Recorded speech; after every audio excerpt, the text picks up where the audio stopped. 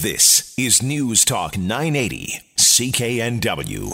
Thanks for being with us this morning. Well, the Supreme Court of Canada has issued judgments in two cases that have to do with privacy and text messages. One of the questions, do you have a reasonable expectation of privacy in your sent text messages? Well, the answer, it seems a little bit mixed. Caily DiPuma is the acting litigation director for the BC Civil Liberties Association and joins us on the line to talk more about the ruling. Caily, thank you so much for being with us. Oh, thanks for having me. Interesting findings. Let's start with the one about your expectation of privacy if you have sent text messages, because I think that's one that would first get people in thinking, wait a minute, I've sent private information or I've sent information only intended for this other person. Does that information, do you still have privacy of that after you've sent it and it's gone off? So the court confirmed that Canadians may have a reasonable expectation of privacy in text communications, and that expectation doesn't end after they hit the send button. They did not create kind of a bright line rule, of course, as they often do. They weighed the factors that go into determining whether Section 8 of the Charter, which is what give us our privacy protections, whether it was infringed. And so it's on a case-by-case basis, but I think generally the court recognized that Canadians do have an expectation of privacy in messages even after they've been sent. And does the ruling deal with, it was one specific case, but does that deal with somebody who receives a text message sharing it with anybody, or in perhaps a more serious case, sharing it with police? Yeah, this was just about police, and it was actually about police seizing the phone of the person who'd received text messages from the accused. And so it wasn't about kind of someone coming forward to the police and voluntarily giving them information. It was about police kind of working around the situation where they're seizing the actual device of the accused and just going to a person who'd received his text messages. And the Attorney General of Canada was actually arguing that Mr. Marika, the person who'd sent the messages, could not raise the charter as a protection, did not have standing to do so because he'd already sent the messages. And the court rejected that proposition and said that he could argue that his Section 8 charter rights were breached, even though it wasn't his device on which the messages were found. But then the court also ruled that police don't have to meet the very stringent standard as far as getting a warrant to get the messages, maybe not from the recipient, but from the telecommunications provider. Yeah, so this was kind of a case that was heard at the same time on different facts. This was about the kind of warrant requirements that police will have to meet before getting sent messages directly from a telecommunications provider.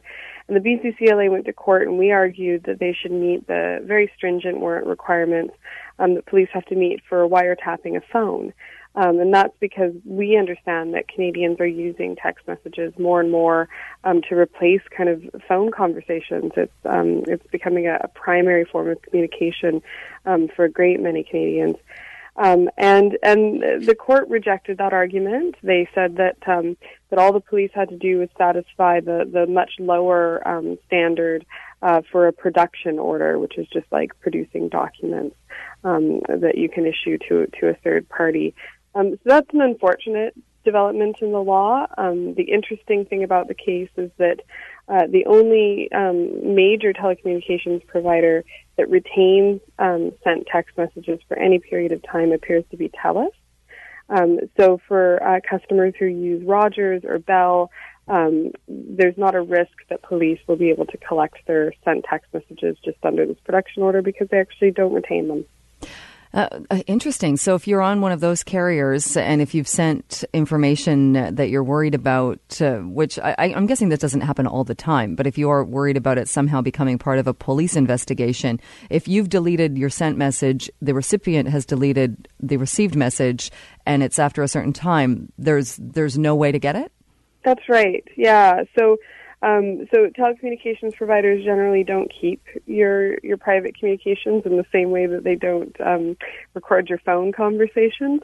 TELUS, as part of its infrastructure, keeps those messages for some period of time. And so for that, yes, even after you've deleted it, the recipient has deleted it, there is still a copy being retained, and police can obtain that through a production order after Friday's decisions. Do you know how long TELUS keeps them?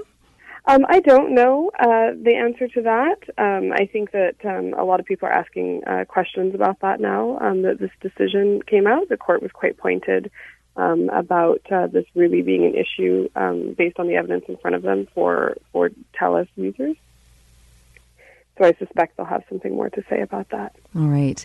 What does this do as far as, we've all been to, or at least media, we've been to cases where, and I'm thinking of, there was a police-involved shooting in a McDonald's parking lot. I mean, it's the norm now for people to take their phones out to get video, to take pictures of things as they're unfolding.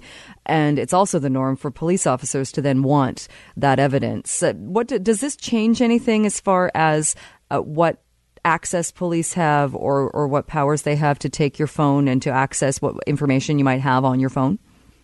Yeah, I mean, it does. I think this is one case in kind of a series of cases that have started to come out where the court is grappling with the changing technology that has now become very entrenched in our daily lives, so that the law has really struggled to keep up with. Confirming that Canadians have a reasonable expectation of privacy in their sent messages.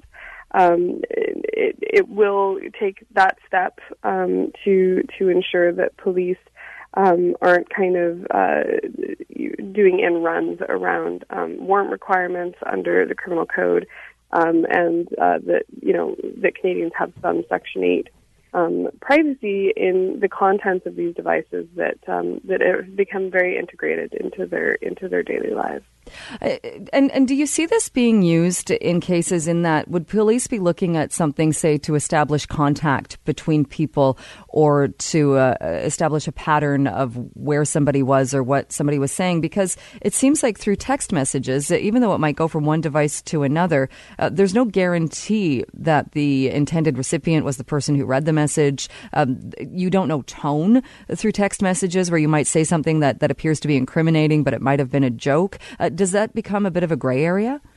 Yeah, I think it probably does. I think the same thing happens with email as well. And, I think all of that, those kinds of arguments about what was intended when a message was sent will really be a case-by-case kind of determination if a trial judge is looking at them trying to figure out what was meant by a text message. But I think that it's a very positive development that the court has recognized that people do send highly private personal information by text message, and that police can't simply sort of catch that because it's already been sent and the person's kind of lost control of it. That the court did reject that altogether.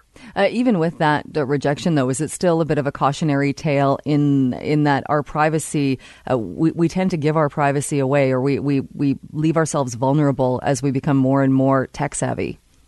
Yeah, the court can take steps to protect your privacy from kind of government intrusion, take reasonable steps, but really it's up to Canadians to kind of think a bit about what their privacy means, what they want it to mean, and to take the steps that they can to protect their privacy, and just think twice before kind of sending sort of deeply private information over any kind of digital media. Would you like to see the laws change to have telecommunications providers such as TELUS not be allowed to keep that information? Yeah, I think there's absolutely no